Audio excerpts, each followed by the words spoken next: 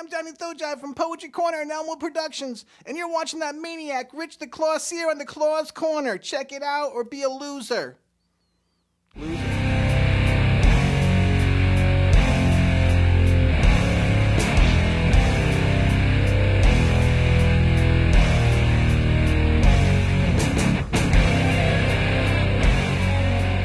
Welcome to the latest episode of the Claw's Corner. My guest is a well-known friend of the Claw's Corner. He has done so much for me. He's a musician, author. I'll even say poet because you write a lot of stuff. And I first met him at the Twilight Zone convention several years ago at Rod Serling Fest.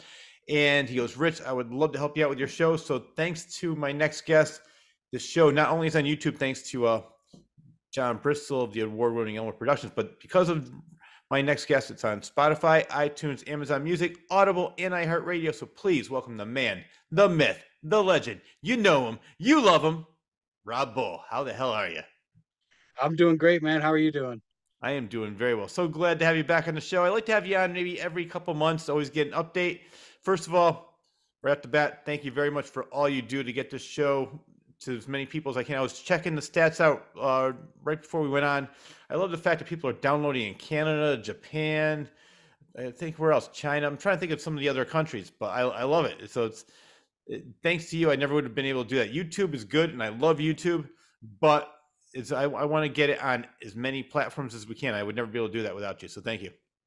Absolutely, man. It was a real fun time and learning process for me because eventually I might want to start a podcast or something, and now like helping you out and figuring out that it's not it's not a mountain to climb, that that's pretty good. So and I appreciate you for letting me help.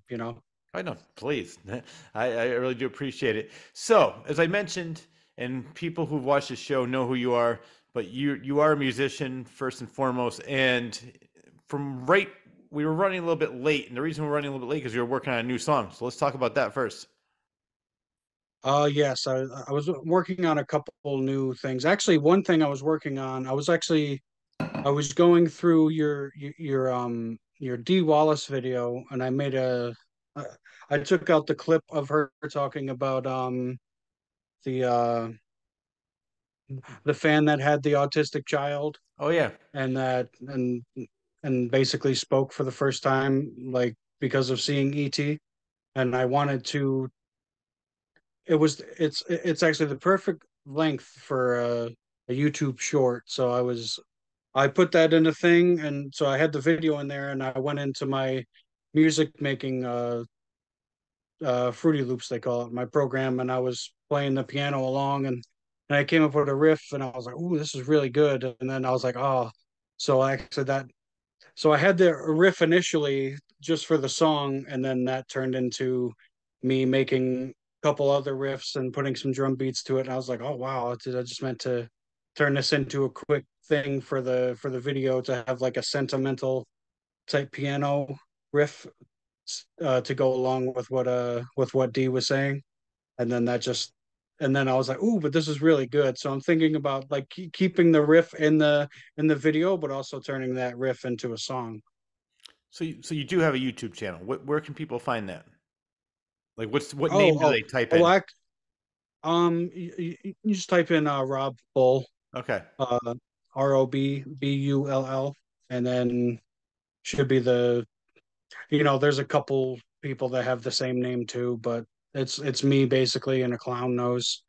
Uh, I think I was working at Peddlers at the time. I was either a dishwasher or a cook. I kind of went in between, and then I always like to bring like comedy and specific type of energy into like anything I do, especially like work when it's like monotonous washing dishes and stuff. I'd always like to just be the character, listen to loud, like intense orchestra music and stuff, like when it gets crazy and So stuff. let's talk about that. Let's talk about your musical taste because you mentioned orchestra. Do you like classical? Oh yeah, yeah. Oh yeah. I love that. My what I like to write Stories too is a I have a playlist of like, and I think it might be an album, but it's a compilation of the 50. I don't know if they are the 50 darkest pieces of classical music, but that's what it is. And then I have a couple in there that are my favorites to just really um, get the atmosphere down. Yeah. Well, I'm curious about this because a couple of my favorite composers are some of the most popular. My favorite of all time, it's Mozart, just because and you could tell the reason I'm bringing this up was because in life he was mostly upbeat, happy. He loved the party. That's why he was always broke, because he was so generous. He partied all the time, gave money away. Beethoven, on the other hand, was severely depressed.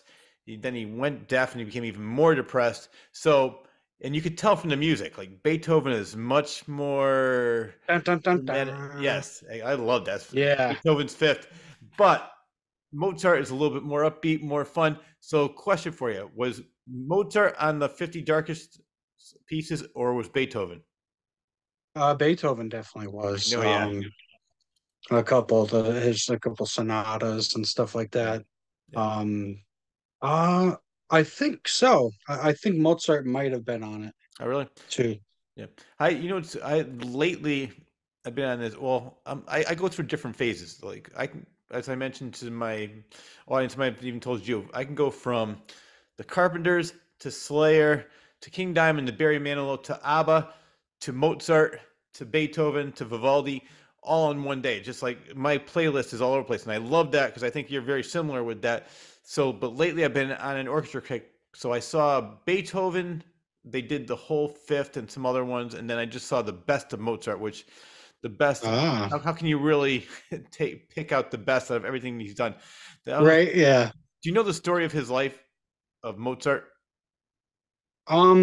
Not really that much. Like, there's only so many people that I can obsess about and really learn about their lives. But he might be on the list because I think Stanley Kubrick has a movie about Mozart, right? No, not Stanley Kubrick. It's Milos Forman, who did One Flew Over the Cuckoo's Nest. He directed the movie called Amadeus, which was not. It's more of a fiction. I mean, I know Kubrick didn't do anything that was really, because the movies Kubrick did, which we'll talk about, The Shining, Lolita, Doctor Strangelove, Eyes Wide Shut, Full Metal Jacket.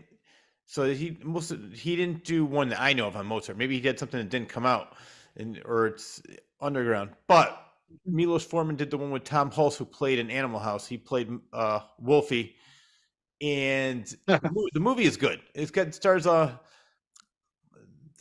don't want to play Salieri. He's a famous actor. F. Murray Abraham plays Salieri. So the movie is good, but it's a lot of fiction. The real story is more fascinating. I read his biography twice. His sister was supposed to be the prodigy. The father was going to take advantage of that and bring her everywhere. And Mozart was about 3 years old. He could barely reach the piano. He started playing, and the father said, "Aha, here's my cash cow." So they took him all over the place, and he became the big hit. And he didn't really care. He just loved playing music, and he was writing sonatas at age 7, writing symphonies by age 9. I mean, that's why when I saw the Mozart orchestra, like, oh, he wrote this during his later years, and his later years was 29 years old. Right? Yeah. So wait, so how old did he live till? Did he like? He was in his 30s. I can't remember exactly, but he was definitely early 30s that he died. Was it like was it like common back then, or because for the time, or yeah? Okay, I wasn't sure if it was like he died because of a whatever, an overdose or something. No, I know it's more common now than it is back then, but yeah, he wasn't part of the infamous 27 Club, right? But back then, unfortunately, they didn't have the kind of medication that we have now, and they didn't have the kind of medical care. So people were getting sick and they were dying all the time. So he just died from, I can't remember exactly what, but it wasn't anything that was uncommon. Yeah, it could have been any kind of infection, or yeah. I feel like around then people still died from dysentery. Yeah, no, that was a big thing back then, because yeah, right. Not a lot of cleanliness back then. No, we just didn't know, Hmm. Imagine the things that we still don't know that we will know in another 100, 200 years. Oh yeah. You know, Well, actually, this is sort of goes with what we're talking about. Who the three people that I would love to meet if I ever had a chance to would be Mozart, Benjamin Franklin, and Teddy Roosevelt. Actually, a fourth Mm. person, a translator, so I can understand what Mozart's saying because he speaks German. So for Right? you, who would be three people that living or dead that you would love to just sit down and talk to? Um, hmm, I would definitely Rod Serling, Oh yes, obviously. I didn't even think about that, but Um, yeah. because I feel like there's so much that someone can learn from his knowledge and lifetime and storytelling. Um, probably probably H.P. Lovecraft too. Yes, I'm trying to think of those are two good ones right a there. story. Right? Actually, I would like, I guess, King Tut's grandfather. I would Ah, like to talk to because King Tut's grandfather was the one I believe, who discovered the Sphinx. oh, The Sphinx was actually like in our history books, it says the Sphinx was built by Egyptians, but hmm, the Egyptians actually discovered it. It was King Tut's grandfather that discovered the Sphinx and pulled it out of the you know, got, I don't know how back then, dug it out of the sand and stuff. And when they dug it out, now we have all our technology, modern technology to test things. And it just shows that there's water erosion on the sides, unlike the bottoms of it, on the bottom of the Sphinx, that is from thousands of years of water erosion. So that's I would like to ask him, like, what was it like to discover something like that? yes. I never heard You that know, story. I've seen many King Tut exhibits. There was one in New York recently. I saw both of them in New York, and there's one in Connecticut where I live.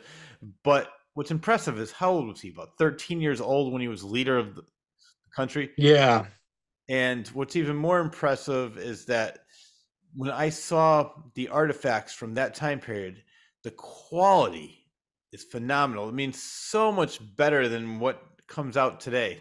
It's just that these things will last forever and ever. There's, especially if you were a king or somebody of royalty, oh yeah, things were yeah. so. I mean, I was looking at chairs they made and different things, and wow, it's just the amount of time That put must have into been it. amazing. Yeah. And That that, must have been amazing. yeah, I That's so cool. have you ever been to a King Tut exhibit? No, actually, I haven't. I've been to the Museum of Natural History in New York City, which I believe Yeah, has some things from Egypt, they do. maybe some things from King Tut, but I've never seen an actual full on exhibit. That would be amazing. That's awesome. Yeah. Well, That you got to see that. yeah, well, it's interesting. All the people we talked about, Mozart, Beethoven, Rod Serling, King Tut, they all accomplished so much in such a short span of time. Rod Serling was what, Right? 51 years old, I think. I'm 55, so I'm older than Rod Serling was, and the amount of things he did in his life, he lived at least three lifetimes with all the things Hmm. he wrote and did. Then of course, Mozart and King Tut's 13. He died so young that he never even had a chance to really do anything. But he's ruling a country. Yeah, but he was a king before, Yeah, yeah, that's mind boggling to think about. Like, you're a king before your brain is even yeah, fully developed. You know. yeah. So this whole conversation started because you said we were talking about orchestra, and I asked if you like music. So the music that you're making with the D Wallace, when's this going to be released? When can people see that in your YouTube channel, Rob Bull? Oh, I mean, I hope soon. And actually, I was thinking it would you could put it up on the the Claus Corner channel too. Yeah, Start because I was going through and looking at different videos and trying to think of shorts and stuff, because like the YouTube algorithm now, it heavily favors people that do like the shorts. Yeah. and stuff. So like it'll send it to other people, and plus having those short, like really emotional clips, especially like that one in particular. That was the first one that came to mind, the D Wallace one. So I was like, that could get a lot of views and a lot of attention to the channel. Yes, And then that's a great idea. I mean, you and I could speak off the air, so I want to start doing things like that, just taking little clips of my interviews and putting, especially on TikTok. For some reason, TikTok seems to be the new in thing, and I know friends of mine, they get millions of views for nothing. I mean, just like simple videos, 15 seconds long. I said, how'd you get 15 million views on that? right, yeah, and that's a good payday for Oh yeah, for 15 million views. yeah, Yeah, it's basically it's doing what everybody else is doing, just with your own twist. You know, like that's what I'd like to. I think we spoke about it before. I really like studying, um, uh, not just like the topics in videos, but like what about videos and songs and movies and stuff that really catches people's attention and stuff. And I'm hoping one day all this studying will put into use once I actually get my ADHD brain together and pinpoint on something, yeah, one thing, and then really just and go for it. Then and that would that would just be awesome. And I would want to help people and businesses and whatever friends along the way. So you know yeah. No, and believe me, yes. we all appreciate that. Yeah, absolutely. And if there's any fans of Claus Corners that have specific clips or podcasts that they like, they should put it in the comments Please do if below, you're and watching I'll this. take a. Yeah, please do that. I would Yep. love. Rob does great work, and I'm so appreciative of everything he does. And I would love to see if somebody has one of their favorite clips, one of their favorite episodes. Put it in the links, put it in the comments, and let Rob know. And then we'll hopefully we'll get it up there on the YouTube channel. So you mentioned, I mean, the first time I met you was what? It's been like a year and a half, 2 years now, something around like close to that. Yeah, I think close to two, maybe even close to three. Yeah. I think it Well, might be over two. the reason I'm bringing that up was the first time I met you was, as I mentioned, at the Sterling Fest, and you were showing me some of your music then. So, approximately, do you have anything on Spotify, iTunes, or other platforms that people can listen to, or is it all on YouTube? Oh yes, I have a decent selection on Spotify. You just look up my name, Rob Bull. Mhm. It should pop up there. I think there's a couple different ones because I have some of my own stuff and other collaborations I've done with people. Like there's a couple songs I did with my ex-manager Chris, from Mind Over Matter. Uh, those recently were really good. They're pretty dark, but they were made around Halloween, so that was the intention to be very dark and they're rap songs, so it's very easy to go dark on rap songs, but it's the kind of different kind of darkness. It's not just talking about money or killing people or anything. It's actually more like rather than killing people, it's more like inner madness, going insane, kind of like a Lovecraftian, um Faustian bargain um type songs. At least the one is the Devil Never Sleeps, which that's the Faustian bargain one. And then I think there's Creatures. Yeah, it's called Creatures, and that one's just more of uh for me, it's I guess it's more an attack on modern media and cancel culture.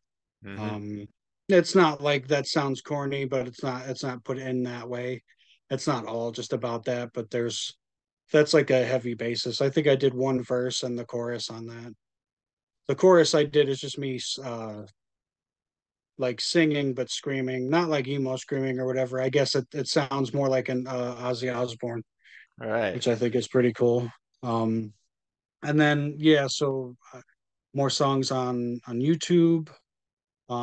Eventually I'm gonna get my catalog together and put them all on Spotify and stuff like that. I kind of have them all scattered. I guess I'm a scattered brain type person. But yeah, on YouTube, Spotify, SoundCloud for my older stuff. Rob Bull. You just search up Rob Bull and I'll pop up on Where's all the. I where's the think I'm on. inspiration? Oh, sorry. Go ahead. Oh, the inspiration. Oh no, I think I'm on Amazon too. But the main ones are SoundCloud, YouTube, and Spotify. I use. Um, and you were saying the Yeah, no. What I was going to inspiration. ask you was, you mentioned that they're darker songs. Does the inspiration come from horror movies, or does it come from something internal that you're going through at the time while you're writing the songs? It definitely comes from something internal. Um, we've talked about my past on here, and Yeah. nothing we really need to get too deep into again. But Yeah. that kind of stuff, being told I would never be anything, most of my life, but also having the dichotomy of my mom saying like being the complete opposite, that there's like a internal battle inside, I guess, and um that's usually at the forefront of my songs. That they could seem very um they seem insane but believably insane, if that makes sense. It You does. know, like I kind of like my songs like they were to be like a, I don't know, like a an excerpt from a book, a character that lost his mind, and there were whispers that he made deals with the devil and things like that, which is like I know that's not like, most people don't want to be seen as that, but because I think I was put down and made to be so full of fear Hmm. my whole life, and especially my childhood, it kind of grew into a thing where I wanted to become that, in a way, not an actual, like, I don't want to hurt anybody or anything like that, but when it comes to like an art form, Hmm. I kind of want to be like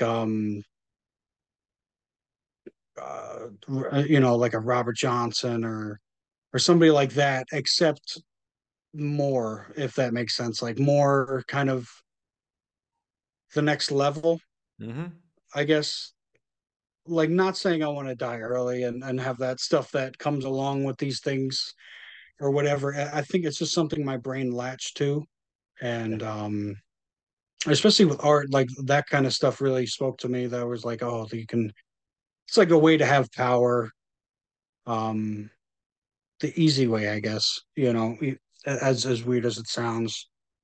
Yeah, no, I But know exactly what you're saying. And I want to say something regarding this because I just recorded an interview. It's not released as we're recording this, but her name is Tina Cole. She's an author, musician, and actress. Most people know her as Katie on the iconic television series from the 60s and 70s, My Three Sons. But you have to watch this interview. She did so much more. And the reason I'm bringing her up was that her whole thing is that happiness is a choice.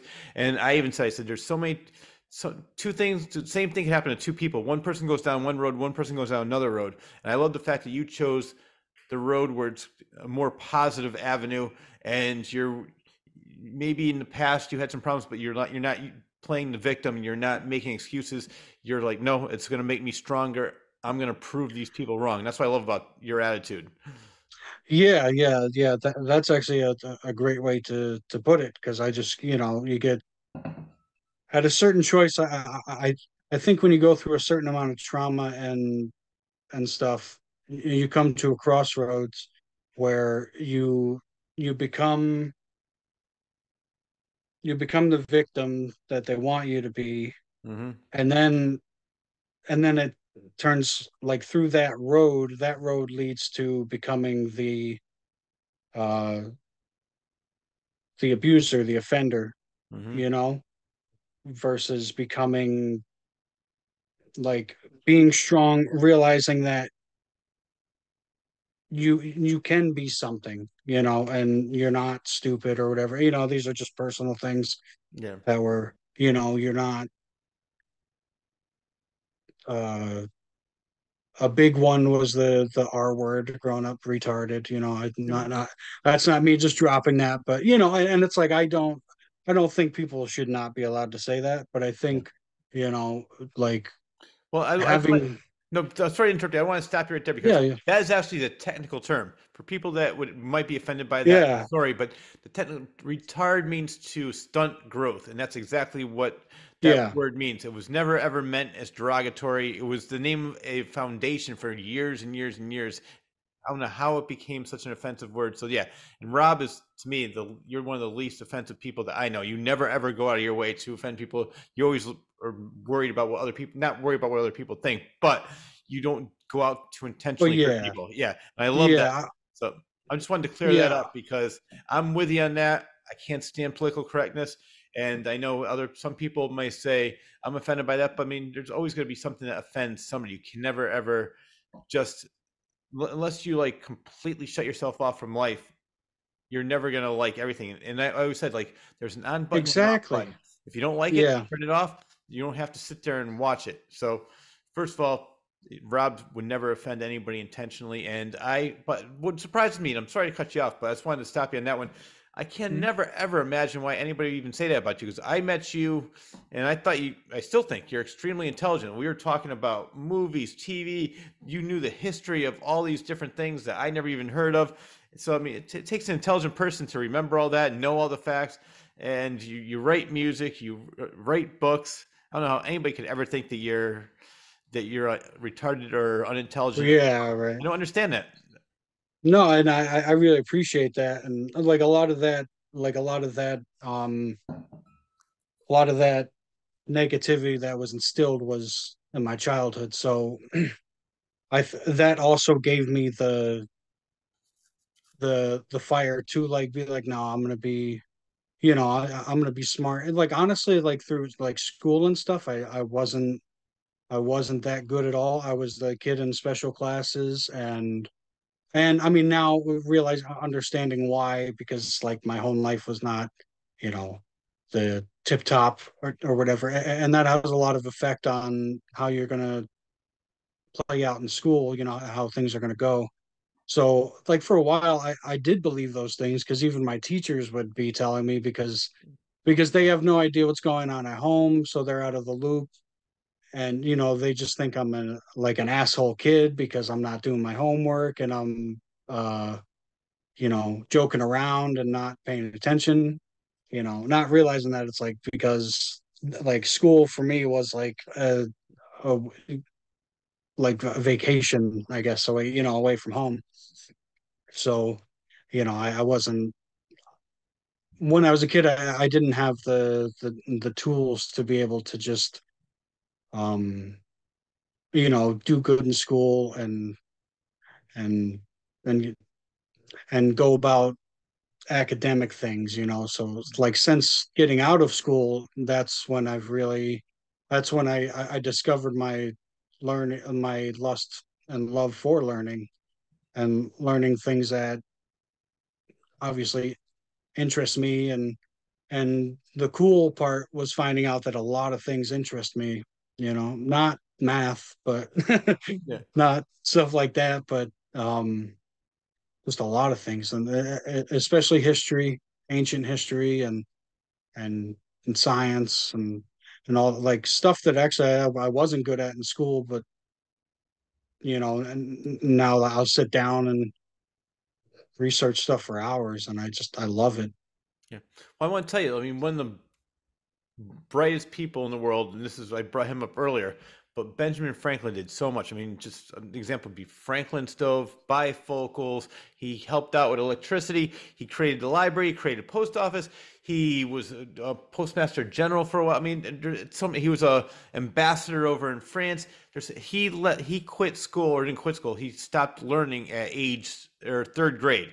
There was no more school for him, and he did a lot. George Carlin was probably one of the smartest comedians, one of the funniest, one of the most bright, still relevant. He's been dead since 2008. He left school in ninth grade. I mean, I can give you example after example. So I mean, there's just because people Oh yeah, I they're think. not good in school doesn't make them unintelligent. Hmm. Sometimes the most intelligent people aren't good at school because they're bored. Eh, Yeah, yeah. I want to say uh, now I was gonna say I'm reading through the Red Book by Carl Jung. It's like a Yeah. and I think I think in there it says he also dropped out early, but I don't quote me on it because I get things mixed up. Hmm. Could be another person I was thinking of. But yeah, a lot of people have like you realize that I mean, I think the biggest thing is realizing that like learning should not stop No. after school, Oh, you definitely know? not. For me, And most of my learning happened after school. Like I love to read. yeah, I love when I'm like you. You mentioned something about obsessing on different things. I get obsessed on one or two things, and I'll just learn everything about it. I'll listen to everything, watch everything, read everything, and then a new interest comes, and that shiny new object, and I'll get on that kick. And I can give you an example. My girlfriend and I love doing trivia, and every time we played trivia, we either came in first, second, or third place. We were never ever below that, and we were such a like. I'm great at pop culture and history. She loves geography, science. So between the two of us, we're always good. oh, that's awesome. Yeah. So it's just I love learning new things, and so I'm always Right? reading. Like if there's something on the back of a matchbox, I will read that just because. Like, oh wait, that's a cool fact. Never realized that yet.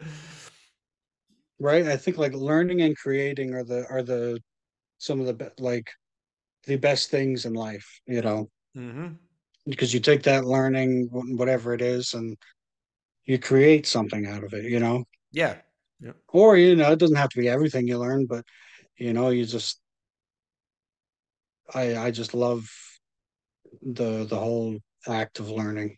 Mm-hmm. I mean, and now it's like I feel like my brain is bad with absorbing. So what I do is I just saturate. Like you said, I just obsess over something and I'll listen or watch something over and over and over again until it really sets in because I have like a memory issue.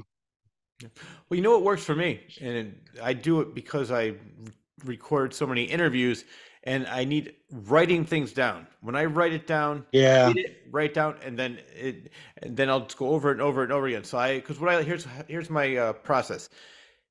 I sometimes get perfect example is the interview you and I were talking about off the air the other day about the Carpenters. I had 16 pages of notes, so I know that the interview is not going to go in order. I have all these questions written down, but I know that it's going to go. If we're going to start talking, and he'll mention a fact that I have on page 12. So instead of like looking for it a couple days before the interview, I'll go over and over and over again. I'll memorize everything, like all the questions, all the answers, because I learned to write down the answers as well because a couple times guests have said in the past, you know what, even I think he said too, he goes, I wrote that book in 2010. It's hard to remember all the facts. I said, well, here's what you said, and so I'll refresh your memory. So doing that makes me remember the facts. All those interviews I've done, I can remember almost everything that I talked about. But when I'm not doing it, I'm just doing things on my own or reading. Like, wait, what was that? And then I have to go back and read it again. But yes, writing things down really was a big help to me. Yeah, that's genius. I think I've heard that from somebody else too.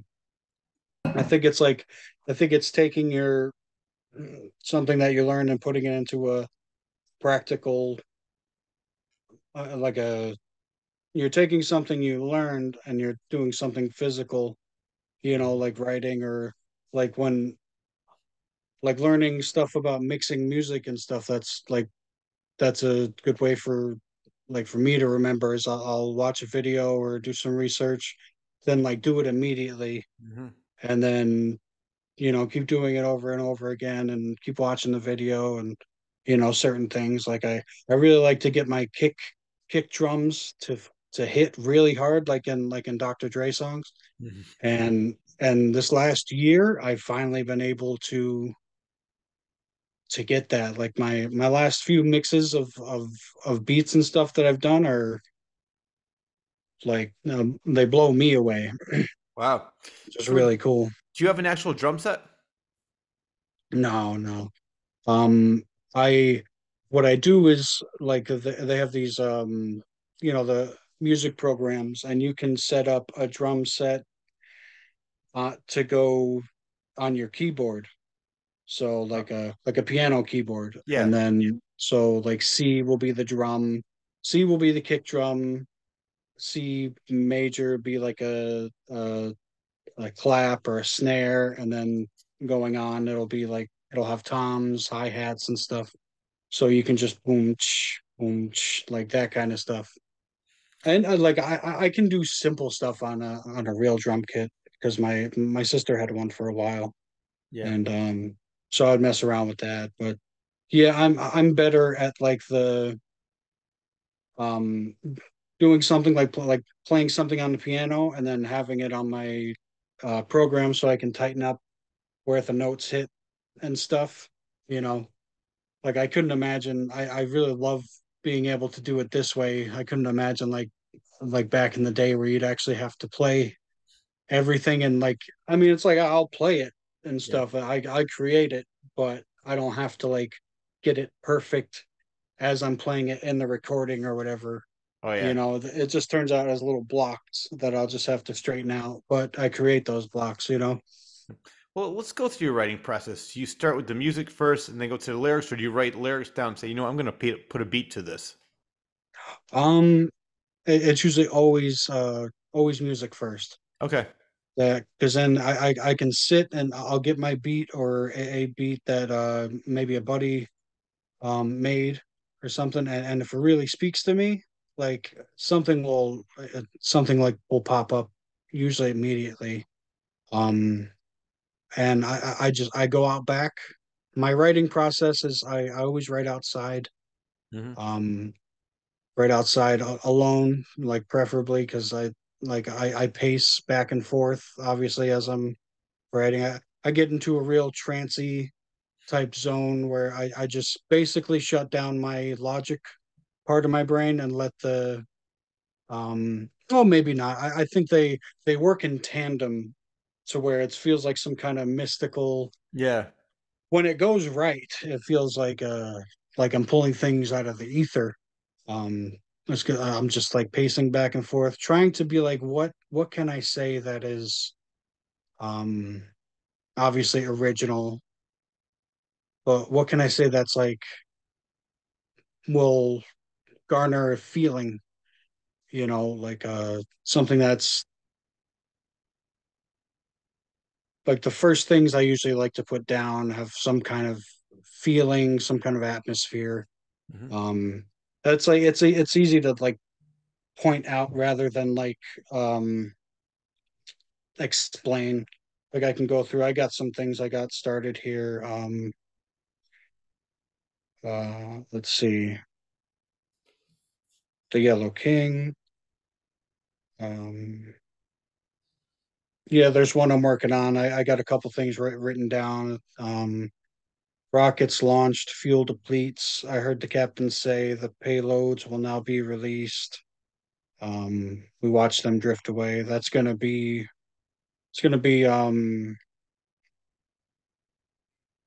a song called Moon Men, and it was inspired by a Twilight Zone episode years ago that I made a beat for, and then I kept it for a while, and I didn't really like the way certain parts of the beat were, so I recently um actually it's kind of weird because I think I made that beat on New Year's Day um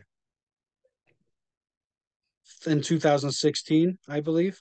New Year's Day 2016, and then I went back and when I remade it or like started remaking it, it was just this last New Year's, and it was the same, not the same day. Well, yeah, it was the same day, but it was Yeah. like I didn't plan it for it to be that way. So it's like I made it in 2016 on New Year's Day, and then I remade it um New Year's Day 2024, Which episode 2020. did you base it on? Um, and when the sky was opened, I Which believe one was that? I don't know it by name. I know it, that that was sounds familiar. the one with it has what's his name? Rod Taylor in it. Okay. Um, he, Oh, wait. Go ahead. I think I know which one you're talking about now. where they're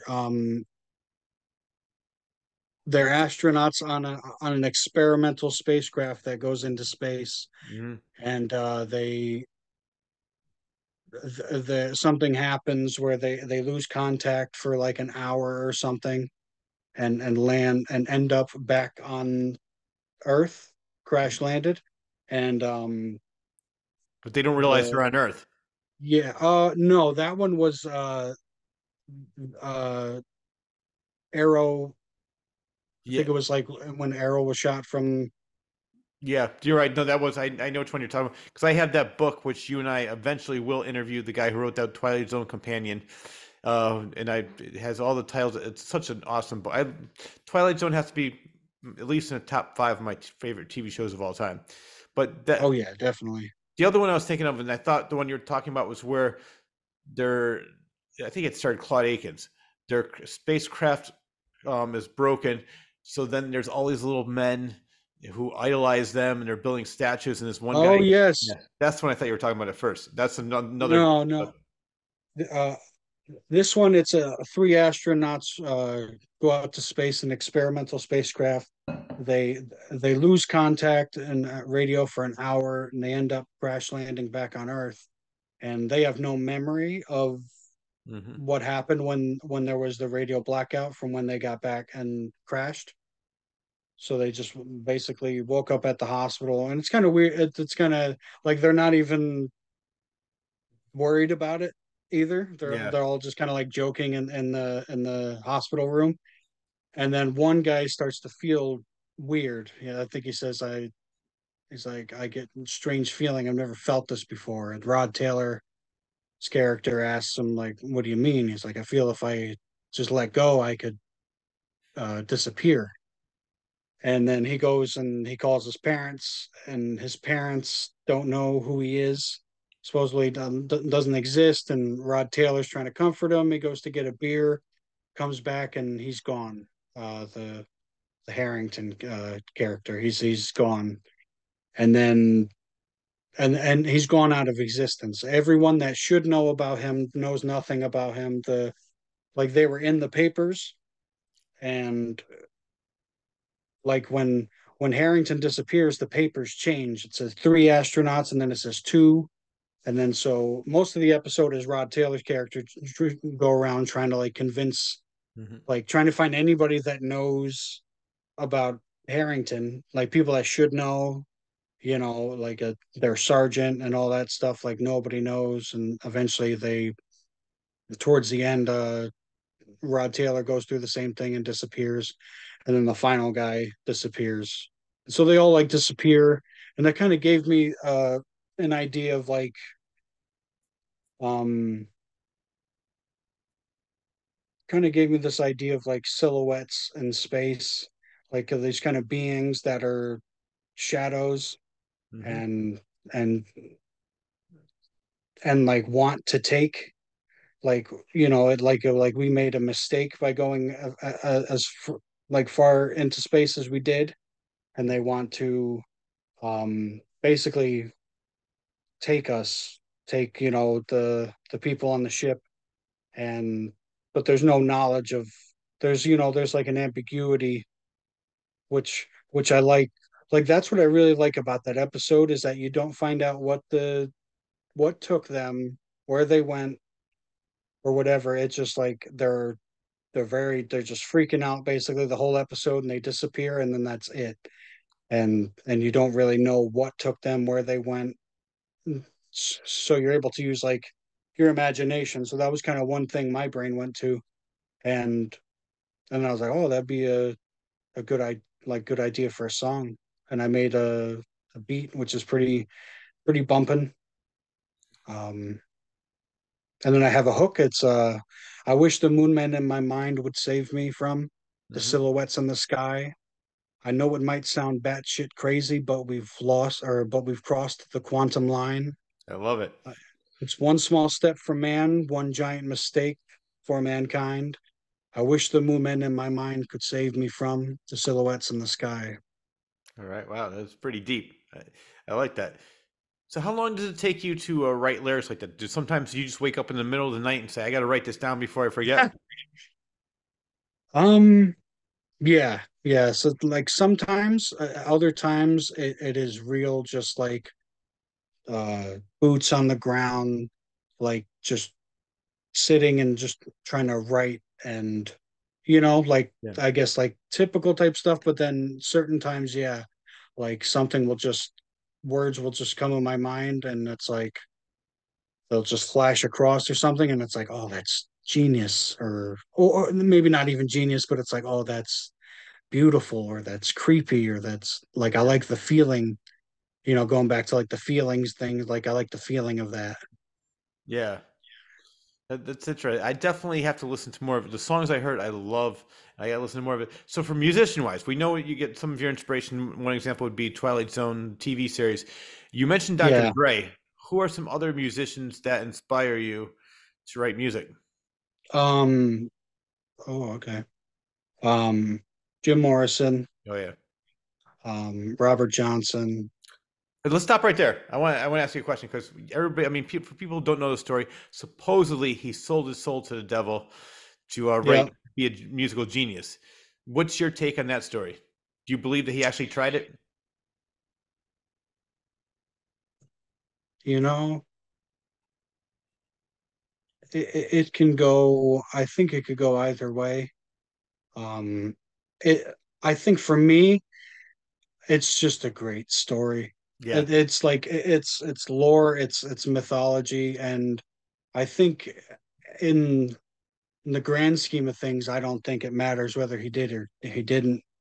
Just the fact that like that story is around him and he will always be relevant. Now, I think people do try. Um, I think people do try. See, the thing is that you don't, he never comes out right and says it, but in his songs, there's definitely, he talks about the crossroads and, and that's where, the crossroads were, I think they were in Mississippi because he originated was it, I think he was the king of the Mississippi Delta blues. He was, yeah. And, and the crossroads was a big mythology back then because I there's like obviously a physical part of the crossroads where you go there and you go to an obvious crossroads or whatever, but it's also a spiritual crossroads Hmm. where you're choosing light over dark or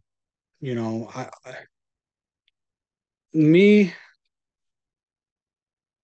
I think I think it could be possible, as crazy as that sounds, but do I really think that he did?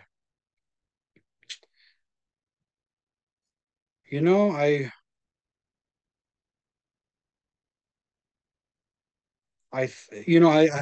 think there would be more. I think there would be more around it. But I mean, that's the thing. So many artists have, like supposedly done that. Like there was, I think, Paganini, the great composer, like he was another one that was thought to have sold his soul to the devil for great talent and stuff like that. And like and I was listening to Paganini recently, and I mean it's not him playing obviously because they don't have recordings that go back, so it must be people now that still can play it. Um, and there's something to those artists um that supposedly sell their souls to the devil that really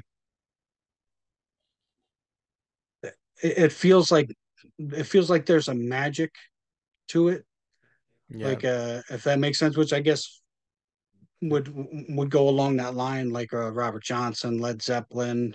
Hmm. um I don't know if you remember a friend of mine who I grew up with. His band used to play with my band. I was in bands when I was in my 20s.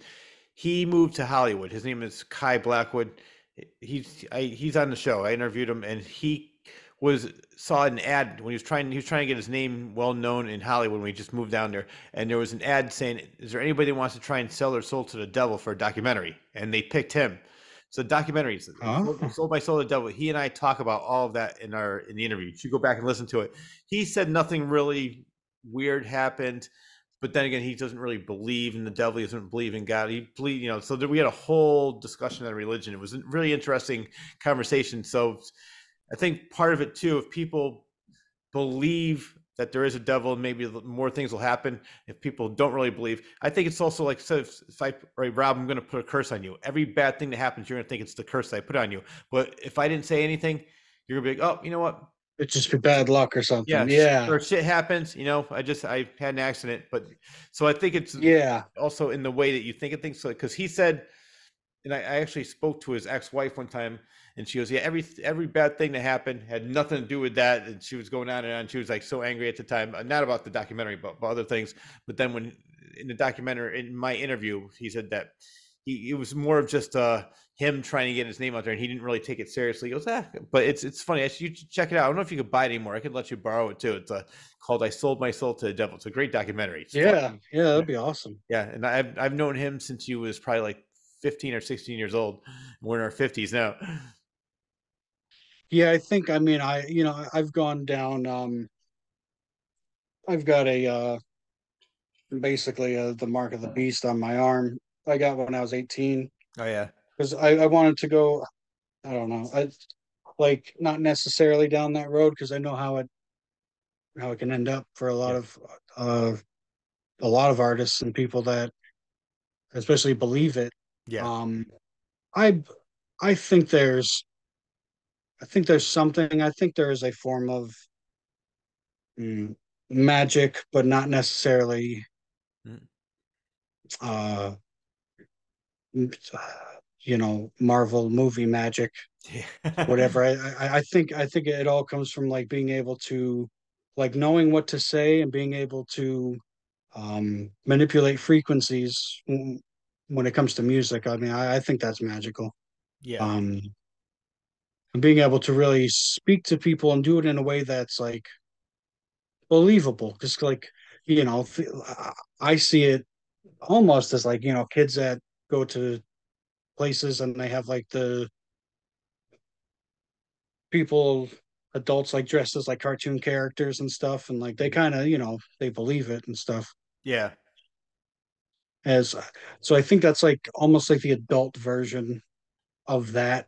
Hmm. I think a lot of that has to like, you lose when you become an adult, you know, there's like a magic that's lost, when you realize Santa isn't real or I mean that's what people say if there's any kids watching that's what people say. No, I don't believe it. I got to stop right there. I got to tell you this story. I was just talking about this today. I was on a friend's public access show, and we had a Christmas special. And we were talking about. I said the first time I realized that there was no Santa, they actually had to take that show and only air it after 10 p.m. So, Yeah. so I think it's funny. I was just talking about that today when you said that. So for people out there, my younger viewers, as Rob said, that's just the rumor on the street. I I personally believe. believe there's a Santa. He's Mhm. real, but it's funny because that just happened very recently. When I was on a friend's show, just talking about Christmas, and I remember when I realized my father was the one dressed as Santa, and then they said, "Yeah, Right. we can't air that right now." I think what happens is like when you become an adult, you're you lose so much belief and magic and mystical and like Yeah, you kind of stay out of your imagination, or at least like it kind of dies. yeah. Not everybody, luckily, but for a lot of people it does. And Well, a perfect example of that is the paranormal. They said the kids see the most because they're open minded. They believe things. Not everything's jaded, and animals because they're the ones that can see the paranormal the most. Adults they're so jaded. They don't believe in anything. They don't care about anything, and they just shut down, like you said, all the places in their brain where they have magic, belief, wonder, bewilderment. Mhm. Those are all dead. So I definitely agree with you on that. for me, I think I don't believe the Bible. I think the Bible is man written by man to help create order. I do believe there's something out there, but as I always tell people, I said I think no, I don't think. I know everybody's agnostic. Nobody knows what's out there for sure until after you die. But I do believe, and I can go over story after story about different things that happened to me, why I think that there's something out there, but I think the Bible is completely made up just to create order. Yes, I think the Bible is uh, a contorted um like grasp at trying to understand the incomprehensible. Mm-hmm. And contorted because obviously there was stuff in there that was put by prejudice Yes. and form of control, and things and cultures change over time. Mm-hmm. But like most holy books, I think there is something beautiful in it. Not everything, obviously, but there are good parts that I think should be more pinpointed on than the negative stuff. I think a lot of the doing good for your fellow man and doing good for yourself and just be good to thy neighbor and all that kind of stuff. Like that's the good stuff for me. Yeah. Because I feel like there's a war going on with culture, obviously, but also like between like morals and stuff, and like I don't know. I feel like you could see it. Everybody sees it now within like the last Yeah. 10 years. Yeah. It's gotten worse. Up is down and down is up. Yeah. Well, here's I always make this joke. I said in the Old Testament, God is mean, vindictive, jealous, petty. Then he has a kid, mellows out, and in the New Testament, he's a loving, all-knowing, all-caring God. Yeah, right. Yeah, You just need to have a kid to say, you know what? I don't know why I was so uptight in the you Old Testament. need you need purpose, which which I think that's what gives a lot of people. Kids give everybody purpose. I mean, Yeah. most people. You have the people that for one reason or another don't just aren't good parents, and maybe like there's people where that's not their fault, but I have to say right there, because you and I have had so many discussions about your family life. I never met her. I just know her through Facebook, but I love your mom. If you're watching right now, I love you. I don't know you, but you're great. I love your Facebook posts. You're so positive. You seem like you're so full of life. You're always having fun. You always look great. You did a great job with Rob. And I said, I never met you. I definitely want to have you on the show if you're watching right now. oh yeah, she'll be watching. Oh, She'll yeah. probably say something around this point when she gets to it. I hope so, because I But need yeah, it. she's great, man. So like she's just like me and her are very similar in the way where we want the people around us, like the people we care about, even the people that maybe tick us off or whatever. Like overall, we just want the best for Mhm. the people around us, and she's like she's been a great inspiration. Like if I didn't have her, I mean, I wouldn't be here. But Yeah. like if it was different, I would be a completely different person. So like to me, she's like a form of magic in a way, or at least like a, a testament to what really should be about. Yep. You Well, know, like I don't really know her. Like I said, I just know her from Facebook. But yeah, what I can see, though, she is so loving, so caring, so thoughtful.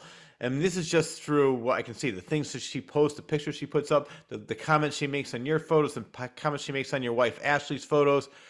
Yeah, she is a wonderful person. And if everybody had your attitude and her attitude, it'd be a great world. yeah, and she's the same way like us too. Like she loves learning. Like me and her, we talk a lot about ancient histories and stuff, like where people come from, and um aliens, and all just like great conversations. she's a really she's like the person you want to be around, you know. She's Yeah. like she walks into a place and she's the person that like and like because of that it's weird, but you know she'll get people that are just like rude to her, you That's know, like that's pathetic. and she's not doing, you know, Yep. like most of the time like I'm not around, so when I hear about these things it's like I there's really nothing I could do. And I mean most of the time it's like she went to a couple parties recently around I think maybe Thanksgiving and like Halloween, Yep. and like there was like dance parties and stuff, and she would go in and like these people would get all jealous and like and just like leave Good. and Goodbye. stuff like what you We would don't need yeah you. right it's the weirdest stuff. I'm like Yeah. I don't know, like that's just Jealousy is a horrible thing. For it really yeah. is. No. Yeah. No. And it's like it's natural, everybody feels it, but you know to actually I don't know like if there's somebody around that is like making me feel some kind of jealous or whatever, like to me that's a sign that it's like oh that there's you know this person is like worth something, not in like a rob them kind of way or whatever, but like a like that this is something I want to somebody I want to this something about them I want to have Yeah. one day, so that makes me want to talk to them, get to you know start a dialect and you know I mean not everything, it's like I don't know, if somebody's driving a fancy car or something, I'm not like, oh, I need to go talk to them or whatever. But if somebody's like artistic or music or whatever, I'm, you know, like jealousy to me is always it's a doorway to opportunity if you see it as that, you know. Yeah. No, you know what's funny about that is I just had this conversation with somebody else about this. I said, and I'm being completely honest, I've never been jealous. I get inspired, and I'll give you an example, like just like what you said. If you see something like, you know what, I want to get, it makes me want to get up there and do something. And it's funny because I know you know, for people who don't know, I have cerebral palsy, and it's not really that bad. It's just mostly my right side is affected, the right leg and the right arm. But I get so many private messages on Facebook, like, Rich, man, I watch all the things you do. You inspire me. I feel like I'm lazy. I got to get up, and makes me want to get up and do things. And I said, I'm just living my life. I'm just having a good time. But if you're seeing what I'm doing and it's inspiring you, go right ahead. So that's why I think that Yeah. jealousy is a horrible thing, and they should turn it around into inspiration and say, you know what? If he could do it, then I could do it. And just instead of like I did comedy for 4 or 5 years, and every time, oh, how did this person get the show? I'd say, who cares how they got the show? That's not, they didn't take the last spot. Why don't you try to get a spot in that show instead of just trashing this guy for doing what you want to do? And there was I mean, all the things Yeah. I've been in. I've been in radio. I've been in bands. I've been in uh, doing other things. I'm trying to think, and almost every aspect of that. Oh, stand-up comedy was the other one. There's always jealous people, always somebody trying to backstab you. It's sad, like how Yeah. people are just so either jealous, petty, and vindictive in the arts that I've noticed. Yes. Yeah. Well, it's ego, you Yes. know, and I have an ego myself, but my ego is a little different to where like I don't know, I like somebody that's coming into something new, like I want to help them more than you know be like oh I'm the king, I'm the guy, you know, like rather like I feel like that's how most artists are, like they think that they're so like they think that they're the artist of the century, so talking to other artists or you know like being friendly with other artists is difficult for them. It's really weird. They you know you get a lot of posturing Yeah. and stuff, and like that's why I did another interview recently with um with my buddy Los, who's he uh he emceed the shows where I opened up for Ja Rule and Fetty Wap, Oh wow. and he was saying he's like it was something along the lines of like he was talking about me and like how my demeanor is and stuff is like before I go on stage. I like I'm he's like you look like nervous, like you're like pacing back and like you look like you want to leave. And then, but when you get up on the stage, you just like explode with this whole different kind of energy where you take control and stuff. And and I love hearing that. And it's I kind of don't have that. I have an ego, but I don't have that ego to be like to be waiting to go up on stage and just be like, yeah, everybody, you know, all these other artists, I'm not going to talk to them or I'm going to be like an asshole. Kind of like if they introduce themselves as like, yeah, whatever, Hmm. because me, like I've had that a lot. And then, but I'll go up on stage and then these people are like trying to like, oh, you got like a page or a card or something and stuff like that. So it's like, plus that's part of the show too, is I want people to think like this guy's making a mistake. Like, wait, this guy's going up on stage. He's like sweating, he's pacing, he looks terrified. I love it. And it's like, honestly, I am like internally, like that's one of the scariest things is to get up on stage, but it's one of the best things Yeah. too. Well, the funny thing about me is I am extremely confident, but I'm not arrogant. I know what I'm good at, and I'm not conceited about it, but I'm just confident in myself. But what you did before the show, and I don't even think it's even being nervous. You just care and you want to be the best you can be, and you're caring, not really nervous. You're more caring about how good you're going to be, which is healthy because when you become complacent, you're like, I'm great. You're not going to be that good. You're just going to be like put on an average show because you don't really care, and you're like, I'm good. I know it. But you want to be this. And I can't remember which actor it was. Let's just say it was Kirk Douglas. It was somebody of that caliber that used to throw up every time before he would do something because he was so nervous to get it out of his system. I mean, he did that for years, and he was a famous actor who's acted in hundreds of movies just because he cared Yeah. about his craft. And I think that's healthy. A perfect example is, well, yeah, I'm sure you know who Gilbert Gottfried is, right? Oh yeah, I, yeah, I, yeah. he said every time he would do a show, he would pray and pray and pray that there'd be a flood or some kind of fire, and they would cancel the show so he wouldn't have to go on. Then when he got up on stage, Right. he loved it, and I've met him several times before he died. He was hilarious, and he just had a great personality. But he did the same thing too. He goes, I would just get so nervous before a show, and then as soon as I get up on stage, you just go into a Yeah, full yeah, stick. that's exactly how it is. For me, my thing is like I can't sleep the night before.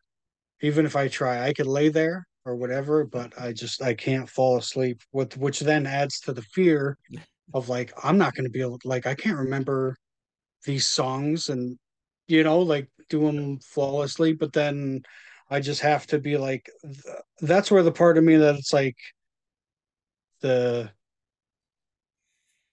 the shaman-esque trance where it's like you're gonna do it. Like, and this is like the best part of life for me, like getting up on stage and like proving something to people that they didn't know I had to prove, that I know I had to prove, Yeah. like just doing something different. Like there was one, this has happened multiple times with me and my buddy Robbie, where we'll go to an open mic and same kind of thing. I mean, he's there with his guitar and stuff. He looks a lot more relaxed than I do because he plays live all the time. Yeah. Um, and but yeah, I'm just like freaking out. And then like we get up on stage and it's just him with the guitar and me with a microphone. And like at the end, people will just be like the older musicians in the crowd will just be like, "What?" That was like I've had multiple people tell me it was like like watching Jim Morrison live, Mhm. which is like the greatest compliment. Like I don't try to like go for that. It's just whatever. I'm like up and down. I'll go from like crooning, singing, and then to just like screaming madness and like staring at people with like I love you it. know like a murderous glare and then just like get off the stage and be like thank you very much and then just like but back to like the soft-eyed kind of That's hey how's it funny. going. Yeah. Well, you know what's fun? I'm sure you know about Jim Morrison that he was so nervous before getting on stage. For in the beginning, half the shows he would have his back to the audience because he couldn't face them. And Gilbert Gottfried, the reason he started the whole shtick with his eyes closed because he was so nervous he didn't want to look at the audience, and that became their shtick. And then Jim Morrison obviously became more and more comfortable, and Gilbert was still always just Gilbert, but he would get nervous. But I said, for me, it's funny. Like if you go on my Facebook, just today, if you say after the show, you'll see a video. I love a crowd. The bigger the crowd, the better. And just recently, I saw a Carpenter's tribute band. I've been on this Carpenter's kick ever since my last interview with Randy Schmidt. You can check out my YouTube channel, Rich Sear, and the Claws Corner. But they had a Carpenter's tribute, so I got up. It was like all the Carpenter's fans are. I want to say like 60 plus. So I'm a young buck there at that show. So I get up for the song "Top of the World." I start moshing around, dancing. The band loved me. So after, like, during intermission, these older women come up to me. Were you the one that was dancing? If you get up and start dancing, I'll dance with you. So I got up. Nobody started dancing. I said, you know what? I love being a solo artist. But I got the whole crowd saying "Top of the World" and going crazy. The singer said, she friended me on Facebook. She goes, "Rich, I am so happy to know you. I love your joy for life. You're fantastic. You're incredible." So for me, it's funny. I love the spotlight. I love being the center of attention, and it really never bothers me. And the bigger the crowd, the better. But I don't know. For me, it's always like when I'm doing stuff like this, not nerves, but I always want to make this the best show it ever could be. Like it can be. Like I said, I spend hours and hours and hours getting one interview ready, memorizing, doing the research. So it's sort of similar. With me, it's not nerves. With me, it's just wanting to do a great job. Which with you, it's the same thing. You want to do a great job, but I guess. Yeah. So but I think that's healthy because if you, like I said before, if you just become complacent and just say, you know what, I'm good, and don't put any work into it, it's going to show that this person really doesn't care. Yeah, I think for me, it's I'm constantly chasing the thought of like, am I I'm good, but am I really as good as I think, you know? And like even me, like I don't think I'm that good, but just to even like as good as I think I am I, you know? And most of the time, especially like live stuff, most of the time I'm able to. I think I'm able to do that more live than I am at home, like trying to sit and make a beat or whatever. I get a lot of like I get deterred a lot because like I'll sit there for hours working on something and it just doesn't work, you know. But that's part of it, you know. Yeah. That's part of the thing with art. You got to do it to see if it works or not. Or no, exactly. The most important thing is to take risks and not worry about failure because. I love that saying. I think it was actually, I mean, he didn't say it, but it's in the movie Rocky. It's not how many times you get hit, it's how many times you get back up. And yes, it's not how many times you get knocked down, it's how many times you get knocked down and then get back up. Something to that effect. And it's true because as we mentioned about 45 minutes ago, I said these people that can use something that happened to them as an excuse to not do something. Well, I had a bad childhood. Well, that's no excuse. You're an adult now. You don't have to live in the past. You don't have to be a victim. Get up, do what you want to do. What's the worst thing that's going to happen? I used to always say that when it's funny because when I was doing comedy, people would say to me, "Why are you always so happy? Why you're always smiling?" I said, "I'm having fun." And they're like, "Right? You're doing fun comedy. Doing this?" Yeah, you have. And I said, "What are you doing this for?" They thought that they would get up on stage and they get this three comedy special deal or something Netflix deal. I said, it's not going to happen. Maybe it could happen at the right place, right time, but don't do it for that. Do it because you actually love doing it and do it for the fun. And everything I've done, I've always done because I'm having fun. Like right now, I'm enjoying doing interviews immensely. I met so many interesting people, you being one of them. I made so many great friends, even with some of like the bigger celebrities. Like, we got to hang out sometime. Like my favorite movie growing up are The Warriors. And I've become friends where they want to hang out with me with 3 of them so far. They're like, you know what? I like you. You do a really good interview. It's like, you seem like a great guy. We got to hang out sometime. And I've hung out with 2 of them so far.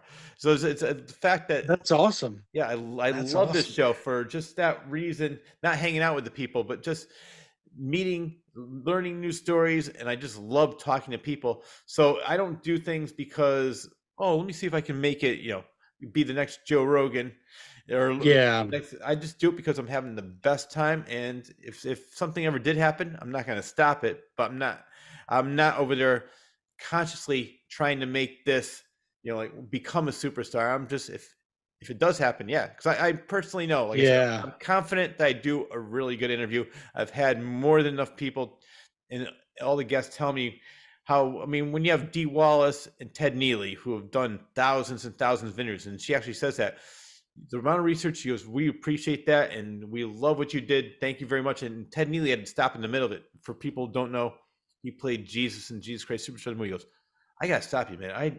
He goes, I do interviews, and sometimes when the people just are coasting through, he goes, wow, what were we talking about? He goes, your amount of research just threw me off base. I thank you very much. Thank you. That he kept on saying that. So I made those two into a promo. And that's just Yeah, man. Like two the examples. amount of research you do, everything is incredible. Yeah.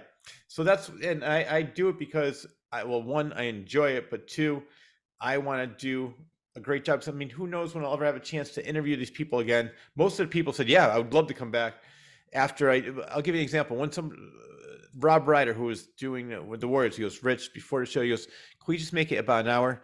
So an hour and a half later, I said, I know we ran late. Thanks very much. He goes, we could have kept on talking. Because I think he thought it was just going to be like one of those fluff interviews. And then afterwards he goes, wow, this is really good. Yeah. You talked Yeah, about, right. It's like, yeah. So the reason I'm bringing all this up was because I was saying, like, people, you could be confident but not arrogant. But if you care about it, put as much work into it, and then you always get that feeling like, you know what? No, I'm gonna, like that feeling you get on before you get on stage. It's not really it's not nerves. It's more like I want to make this the best it can be. I'm going to do a great job.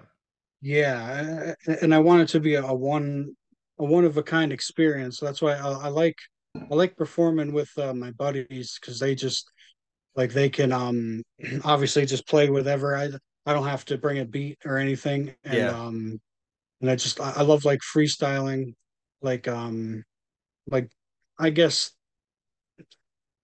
jamming, but I guess it would be more like darker jamming, I guess. what do you consider darker jamming? I guess it would be like jamming, but not in like the Grateful Dead Fish type sense. I guess it would. The stuff we jam to sounds more like um dissonant 60s 70s type rock. I love that. um That's my favorite. That 60s and 70s are my favorite eras for music, movies, pretty much everything. I just love that era. mhm. Oh yeah, it was a killer era for especially music, Yeah, with the whole with the hippie movement yeah. and all of like the Jim Morrison and all the 27 Club members. And Hmm. Well, also, I think that, I mean, now everything's so safe, so generic. So everybody's afraid to offend everyone, which we were talking about before. But back then, there were pioneers like Norman Lear, who came out with All in the Family, Maude, One Day at a Time, Jefferson. So many great shows that were groundbreaking.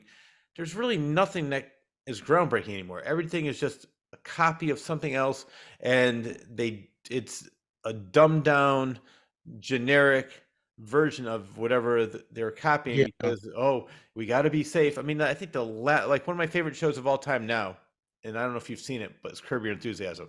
Larry David, have you ever seen it? Oh yes, yep.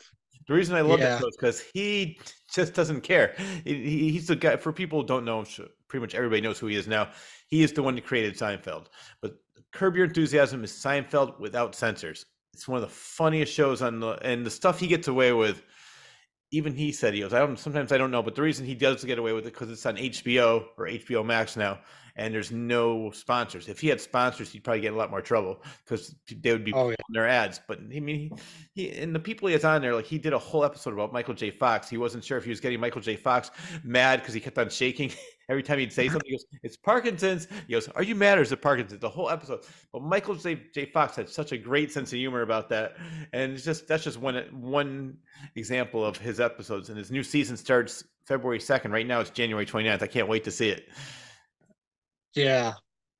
Yeah, that's incredible, man. But I think the people play it too safe, and they should go by Yes. Yeah. history. It's like the shows that will last forever. I think one besides Curb, another one that is groundbreaking and is not afraid to break the rules are Matt Stone, Trey Parker with South Park, and everything else they do. Oh yeah, yeah. They've been killing it too recently with their last special or their last two specials that Yeah, they came on with. One was the one about Disney. I love that one. That one I saw. Yep.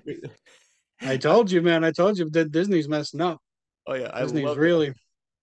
It was so. It feels so validating to Yes, see it because it's like it's been so blatant for the last 5 6 years that it's like these companies are losing so much money. Put a chick in it, make her gay. that was the funniest thing. Yeah, for people who don't know, that's what Cartman kept saying. They're like, "Well, how do we make this more popular? Put a chick in it and make her gay." So he kept on saying throughout the whole episode. It's hilarious Yep. because then Yeah, they have he's the like, alternate universe where he's a yep, the black multiverse. girl. Yeah, the multiverse. It's just the funniest.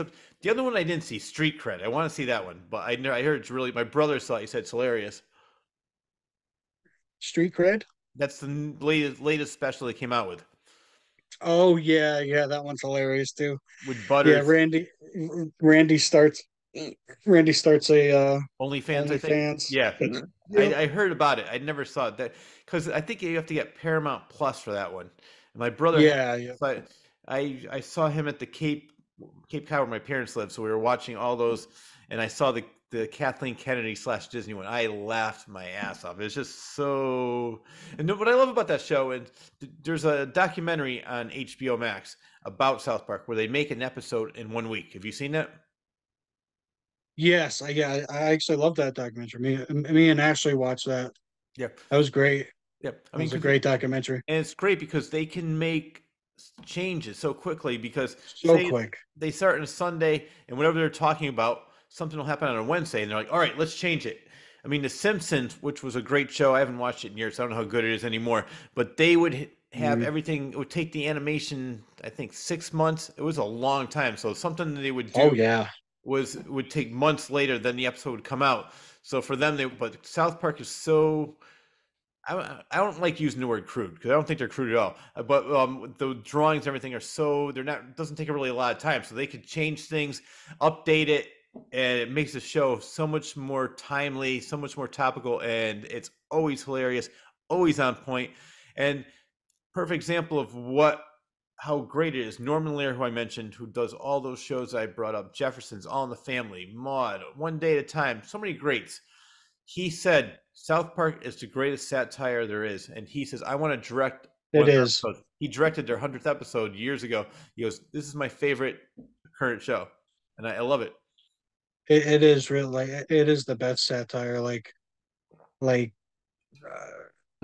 blows everything else that's ever tried to be satire out of the water. Saturday Night Live, Oh yeah, Family Guy, Simpsons, like it's it stood the test of time tremendously. Like I'm surprised Saturday Night Live is still on the air. oh yeah. It's. I haven't watched it. You wonder when the last It's a time I saw it? tragedy. Yeah, the last time I saw it was when it had Billy Crystal, Martin Short, Christopher Guest. I want to say 85, 86. I did watch some of the later years. I like maybe with a little bit of Chris Farley those years, but I for the most part the last time I really saw it on a regular basis was I want to say 85, 86 when it had all those characters. Martin Short, Billy Crystal, Christopher Guest, and that it was so it was still funny back then. Then of course Was that when Dan Aykroyd was on too, or no, was that was that after? 75. That was the originals. Yeah, yeah. 82, 83 was Eddie Murphy and Joe Piscopo. And 85 was Yeah, the newer people that came on, the ones I just mentioned. That's when it was, to me, last funny. After that, it just started getting safer and safer. And then the humor started becoming dumber and dumber for me. Maybe I was getting older and it just yeah. didn't really, but it's just, I didn't think it wasn't as edgy as it was. Look at some of the episodes from the 70s with Richard Pryor. They'll never be able to do that again. Oh yeah, no, Wow, I no. love it. But they took a chance, and it was a live show. It was edgy. People loved it. Now it's another show, sadly, that's just become too safe, too predictable, too boring. And it doesn't. It really doesn't need to be. I know. Like that's the thing. Like all of this stuff that is created now that is so safe and sanitized. It really doesn't. It doesn't need to be, and it shouldn't be. Hmm. Like the excuse is they want, they want to make stuff for all audiences. You can't. So then they can get the most money. Yep. And but what they're doing now is just not that's not garnering that outcome, because you're not at these big movie companies and stuff, they're not raking in money like they used to be Nope. back when they focused on telling good stories Mm-hmm. versus, is it like, who can we market this to, or who can't we market this to, and it's just it's so obvious that it's taken all the soul out of the industry Well, now. years ago, I don't know. I'm not sure if you remember this episode. South Park did an episode. It's so timely to what you just said, so relevant. They were doing a Christmas pageant. So during the Christmas pageant, they said, "Well, we have to take this out because it's going to offend the Jews. But then we have to take this out because it's going to offend the Catholics. Well, if we have to take that out, we can't offend the Protestants. So at the end of the episode, they finally put on the Christmas pageant. Everybody's in the audience goes, "This is boring. Let's go." And they walk out. There's nothing left to offend anybody. It's some vague interpretive dance that all the kids are doing, the like real slow droney music has nothing to do with Christmas at all, or the holiday. Because you take out all the things that make something, I don't know, like something that isn't made for me, I don't get offended. I've never been offended in my life. I can't think of anything that could offend me. People say that all the time. Is there anything? I said no. I have opinions. I have plenty of opinions, yeah. I'm not afraid to voice them like you are neither, which I love. Yeah, but I wouldn't try to get people fired, or no, never. This shouldn't have been made, or this shouldn't be out there to see, or whatever. There's certain things. I mean, obviously, there's laws for certain things you can't have, but when it comes to just purely creative art, trying to tell a story that has not an illegal story to tell, then Yeah. I'll tell you what offends me are people that are afraid to take risks. I'm talking about for creative people putting on TV shows, generic people that put something safe and generic on there so they can get an example of that. When I was doing comedy, people would say, "Well, if you change your comedy a little bit, maybe you'll get a bigger audience." I said, "I don't want a bigger audience." I said, "I'd rather have the smaller, rabid crowd that loves me, comes to see me all the time, instead of like a whole generic crowd go, who is that? How is Rich? Which one was he?" When I was doing my comedy, people are like, "Oh, the Claw! I know the Claw!" Like, so I definitely, yeah. So it's I'd rather I know my sense of humor. I know what makes me laugh, and if I'm going to do something that's not even going to make me laugh, why should I do it? I'm not going to do it just to get a bigger audience, because they've wanted me to do things like play the town fair. I said, "No, it's not going to go over well there." And I said, "I don't really care. I know my crowd, and I know it's going to work." Yeah, it's like, where you're gonna. Yeah. So, but I'm not going to change my act just so I can get a bigger crowd. And that's I think probably what offends me the most. Which nothing does offend me, but what offends me is when people change what they're doing just because they want either a bigger crowd, or they're just afraid to take a risk and say, "I don't know, this might not go over well." Who cares? Those are like taking a risk. Like, those are the things that get you the bigger crowd now. Oh, exactly. I mean, perfect example. We mentioned Larry David. I mean, I'm sure you heard the story about Seinfeld. He went in there with Jerry Seinfeld. They pitched the idea, and the network said, "That's stupid. A show about nothing." Larry David, in the middle of it with NBC, walked out and said, "I don't care. I don't want this." And Jerry Seinfeld said, "What the hell is he doing? Why is he doing this?" But he got the show, and then the show was bombing. It was on Tuesday nights against what's that show with Home Improvement, Tim Allen. So they put it on Thursday nights, and Larry David said, "You know what? If they didn't watch this on Tuesday, I don't want them watching this on Thursday." Jerry Seinfeld said, "Shut up!" He goes, "I don't understand it." But Larry David stuck by everything that he believed in and never ever backed down. That's why I think he is probably he puts on the funniest shows in the 21st century. Yeah. Curb Your Enthusiasm is definitely one of those shows that is definitely iconic and definitely has a big cult following. Oh my God, yeah. It's great. You know what's great about that show too is that he writes a detailed outline, but it's all improv. He'll write maybe 2 paragraphs about exactly what's going to be going on. And he said every once in a while they'll do a second take, but for the most part, if you watch a show, you'll see one of the cast members laughing because they didn't know the other person was going to say that because it's all improv, and I love that about the show. That's actually something I've been doing recently. Like when um I like to freestyle a lot of Mhm. singing and stuff like that. So I've been doing that. Like I made a song with my buddies, I think last summer, called The Gospel, and they had a really cool they came up with a really cool instrumental. I think it sounds like if the Doors made the song Creep. Yeah, Um, uh, because I think it has that similar. I think we accidentally came up with that similar riff, but it's on like organ and stuff. Like my buddy has an organ, and he likes to play all the live stuff. Whereas I do the virtual instrument stuff. He's the real non-virtual instrument guy, which is awesome. So him and my buddy made that instrumental while I was there, and I had same kind of thing. I just had a couple outlines of things I wanted to talk about, and then I did my verse. First take was I didn't like it at first, and then I tried to do a second take, and that was even worse. And then so I didn't listen to the song for a couple weeks, and then once I did listen to it, I was like, holy crap, this is pretty good. I don't know if would you want to would you actually want to check that song out? We could do it on here. Um I know it might not be the best for the audio no, listeners, but I let's would do like it. to get your Definitely, um let's do it. I want to hear it. get your take on it. Is it similar to what Eminem does in 8 Mile, where he just starts riffing?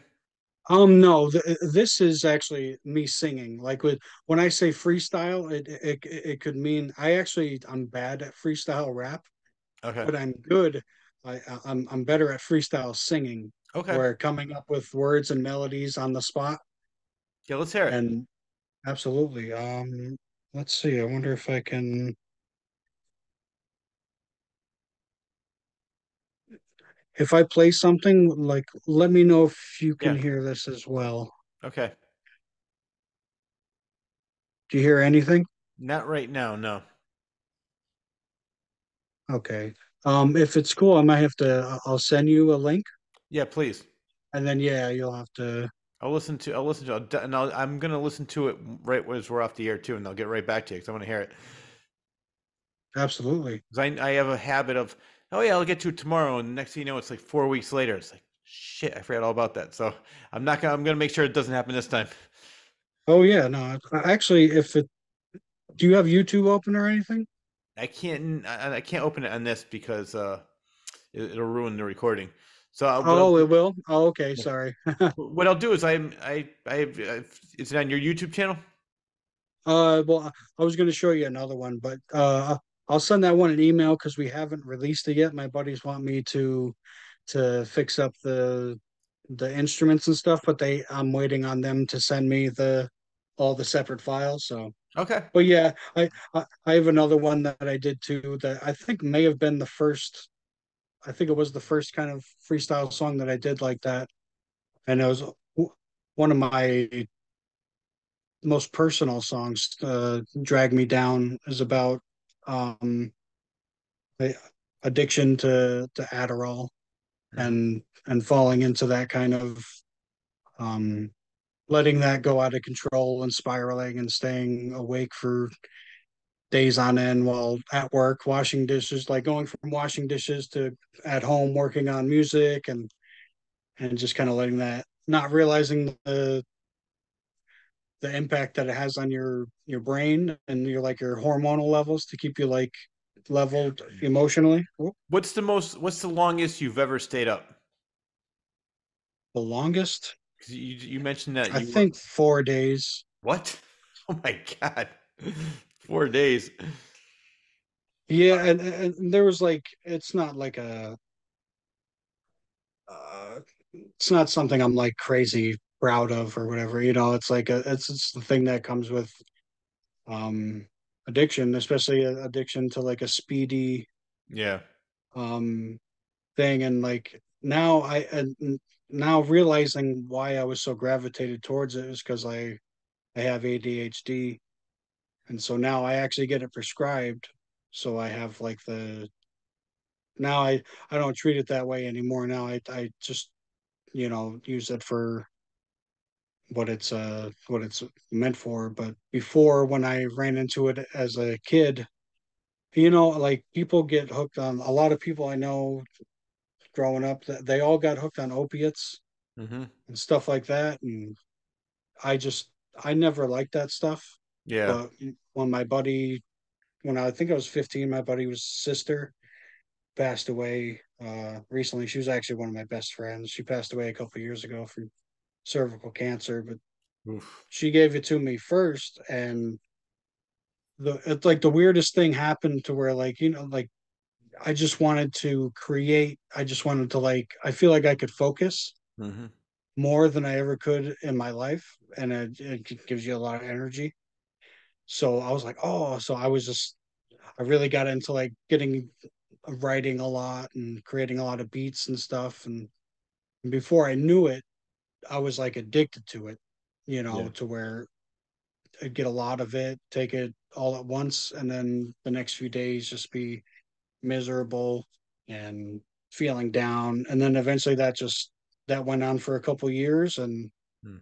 whew, and then it came to a head one night at Peddlers, which I was working at. Mhm. I was a dishwasher, and I loved the dishwashing because it was such a mindless Yeah. job that I was able, like, I wrote so many songs while washing dishes because I was always good. I would have my headphones on, but I was always good with whenever they would call me. I was alert or whatever. So Yeah. they let me wear my headphones where they wouldn't let other people wear their headphones because, for one, I was like the only dishwasher there for like, I worked there for like 4 years, and for a year of that, I was probably the only dishwasher there. So I was there like every day from morning to night. They needed me, which feels good, job security and stuff. But then I really started taking more, um, going out and buying more Adderall, and and people in the restaurant were using it too because it gives you energy a long amount of time. So then that just became a thing, constantly working, staying up for 4 days on end, Wow. working, band practice, and making music in between.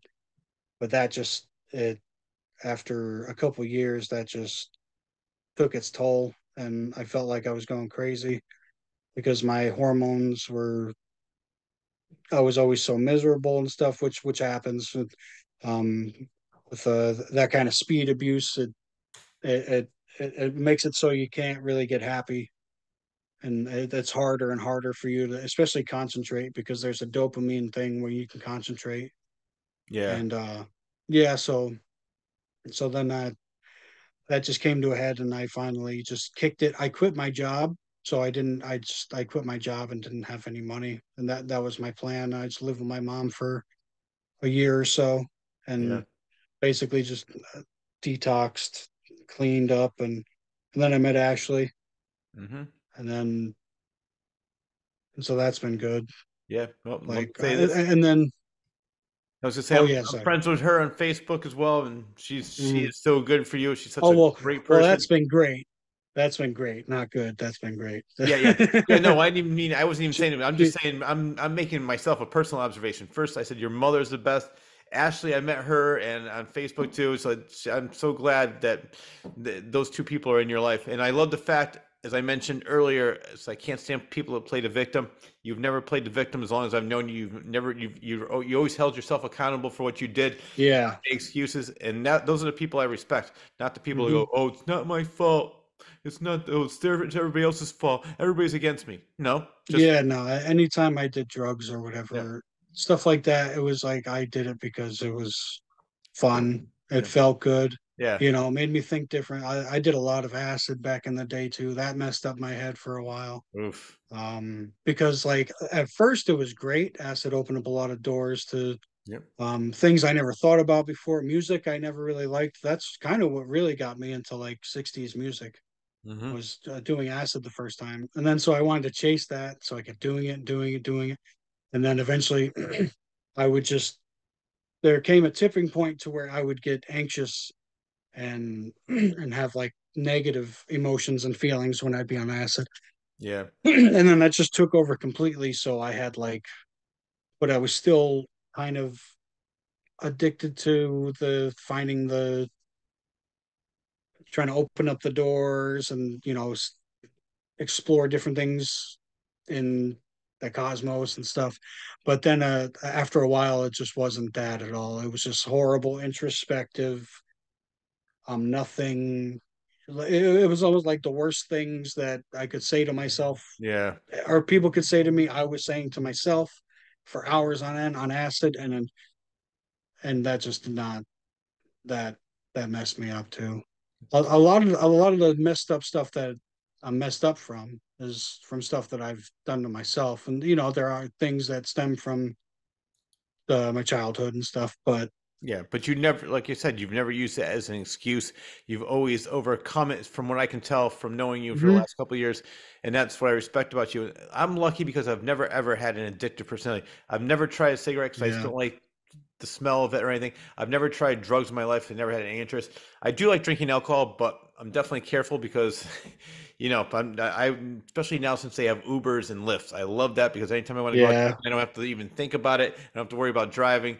But I've been lucky in the fact that I've never ever had an addictive personality. Nothing like that's ever happened to me. But I said I've known people on both sides where one, oh, my life is I have to do this, or you're like, no, I made a mistake and I learned mhm. from it, and I'm a much better person because of it, like you. So that's I have a lot of respect for you, Rob.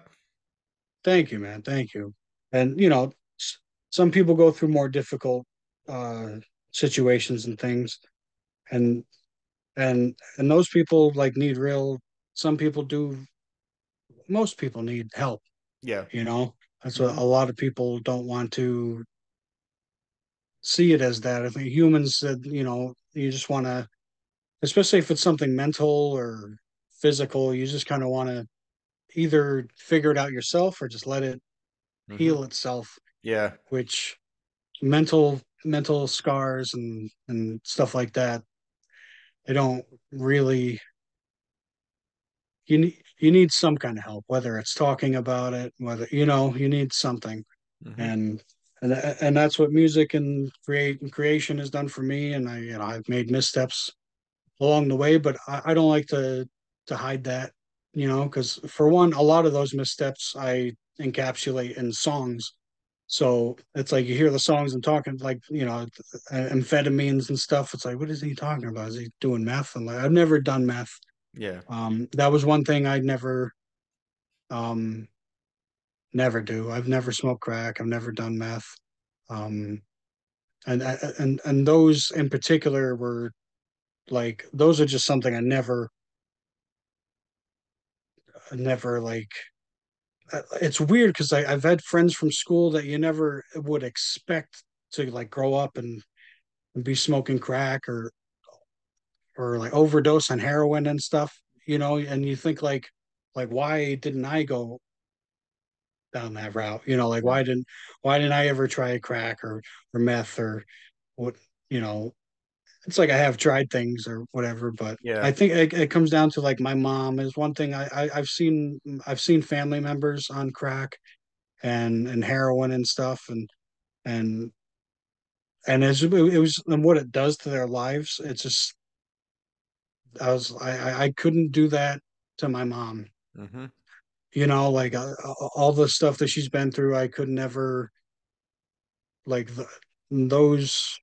There's more. It's like I have unfortunately I've done heroin um years ago, over 10 years ago now. I didn't like it, and my good friend who sold it to me is now dead from it. He died a couple years later. Wow. So I did that once. Definitely did not like it. Well, I'm glad you didn't like Cocaine. it. I'm glad you Yeah. hated it. Yeah. I found it's like my my things, if it doesn't help me create or whatever, it could sound like a cop out, But it is what it is. It's like the things that I do have. I smoke weed. I don't really drink that much anymore. I have my ADHD meds, which that really helps everything. Oh, good. Um, and that's, that's about it. How old were you Now, when you realized you had ADHD? Were you older? well, see, the thing is, like my teachers and stuff when I was a young kid were telling my mom that that I was definitely had ADHD, Okay. and but she didn't want to put me on the meds back then, Yeah. which I appreciate now Mhm. because like taking those kind of meds when you're that young can mess up. Like I feel like I would be different now had I taken those all my life than I would be, on and off for however many years, and then now actually being on them.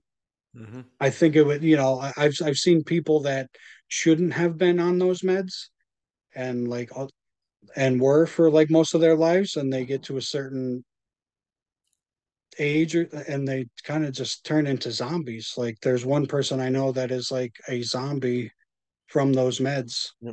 Well, Um, that's I want to bring. I'm glad you brought that up because I've seen people I know who were depressed and or they had issues. So the psychiatrist, well, I'm going to put you on medications. They were zombified, and I said, you know what? That's not really curing the problem. It's more masking it. And I said, why do you? Why? I'd rather see you have a little bit of emotion instead of more of like a zombie. Just you're all tuned up, going, yeah, do I feel great? yeah, You're not depressed. that's where like It, a lot of people that's a lot of people get hooked on the opiates because and like Xanax and stuff.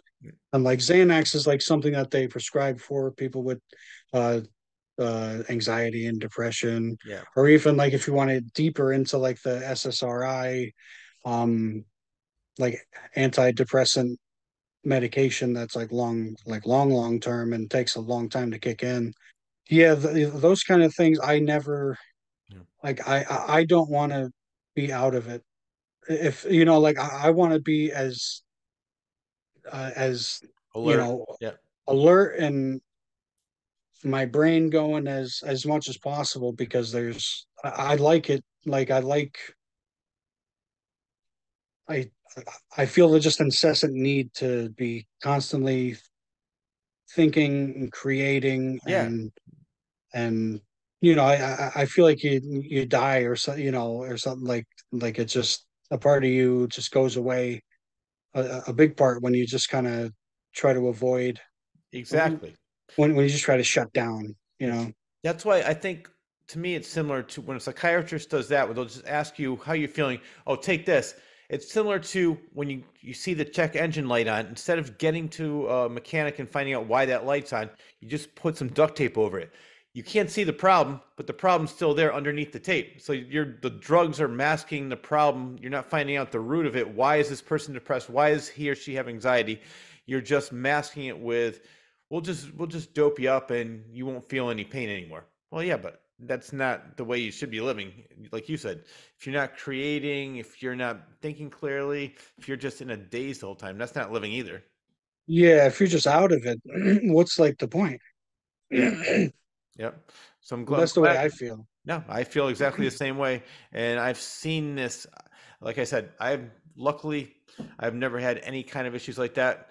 I've, for the most part, I'm never depressed. I'm able to look at it. I tell people this all the time because my brother's wife had pancreatic cancer for 3 years before she finally died last July. And anytime somebody gets Sorry depressed, I'd say my brother's wife to name hear that. is Lean, and I'd say I bet you Lean wishes she had that problem. I bet you if she could trade places with you now, right now she would. And I always look at that outside, like if something ever gets me down, I'm like, you know what? If this is the worst thing that happens to me today, my life is pretty damn good, and I'm able to do that. So for the most part, what you see is how I am all the time. Yeah, yeah, and that's something really good. That's a great thing to have. Having that like something to pull you out like like those negative thoughts. Yeah, For me, it's like it's usually like, oh, I'm not doing anything. I don't have anything released or whatever. I'm this or that. I mean, it's like I do have things released, but it's like, oh, I'm not releasing, but it's like I'm creating. Hmm. I like rush myself, but I always like to think like the when it's all over, kind of like what you're thinking, like like all the great stuff that you've done, and Yeah. and how grateful you are to to been a part, to have been a part of that, and Yeah. like that.